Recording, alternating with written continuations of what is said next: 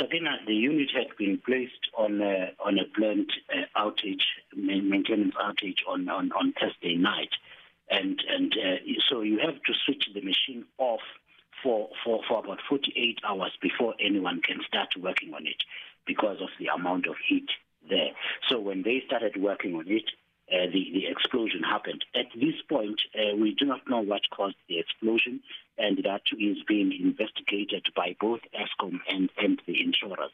And the matter, of course, has been reported to the regulatory authorities. So at the time of the explosion, what sort of work were the workers around that area busy with, Sikonati? Mainly, the people were putting up scaffoldings to work on the preparing for maintenance work on the boiler itself. And we, as I say, we are going to investigate what exactly caused the explosion, and we will take it from there.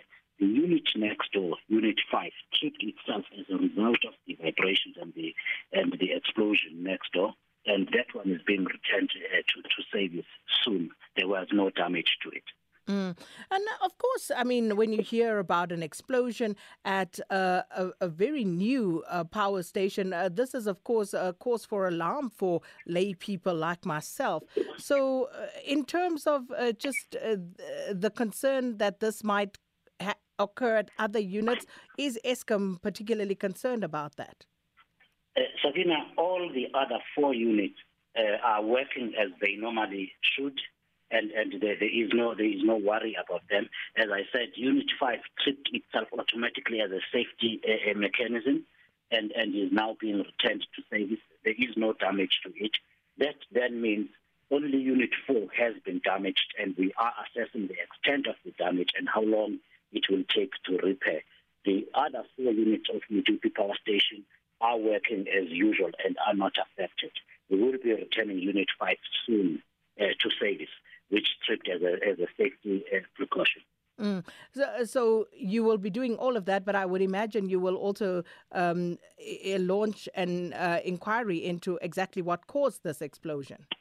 Yes, absolutely. The forensics and the insurance people, because all these units are insured, they are going to, we'll seal it off now. It has been sealed off so that no unauthorized persons can go in there. And the investigation then will ensue, and we will then report to the people of South Africa how much damage has been done, what caused it, and how long it will take the unit to return to service.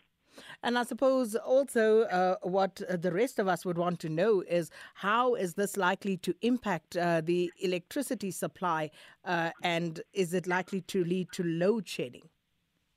Sabina, we have just gone through the coldest period, being the winter, with minimal load shedding. So this will not have the greatest of impact in terms of load shedding. Of course, every unit is required to be available for work, and so this in that case, then this is a setback. The extent to which we will need to have the unit off will be determined by the investigation. But at this point, it is safe to say it will not have a significant impact on the occurrence of load shedding. Now, we would, of course, have to perhaps, if the outage takes long, we would have to perhaps delay or rearrange some of the maintenance that normally happens after winter on the other units. Right, we'll leave it there for now. Thanks so much, Sikonati Mantshantsha. That's the Eskom spokesperson, just giving us a little bit more clarity on that explosion that happened at Unit 4 of the Medupi Power Station, caused Unit 5 to trip as a safety precaution. But of course, as you heard there from the spokesperson, it remains to be seen exactly what the impact will be, depending on how long it takes to return said units back to service. So that's where it's at with Eskom at the moment.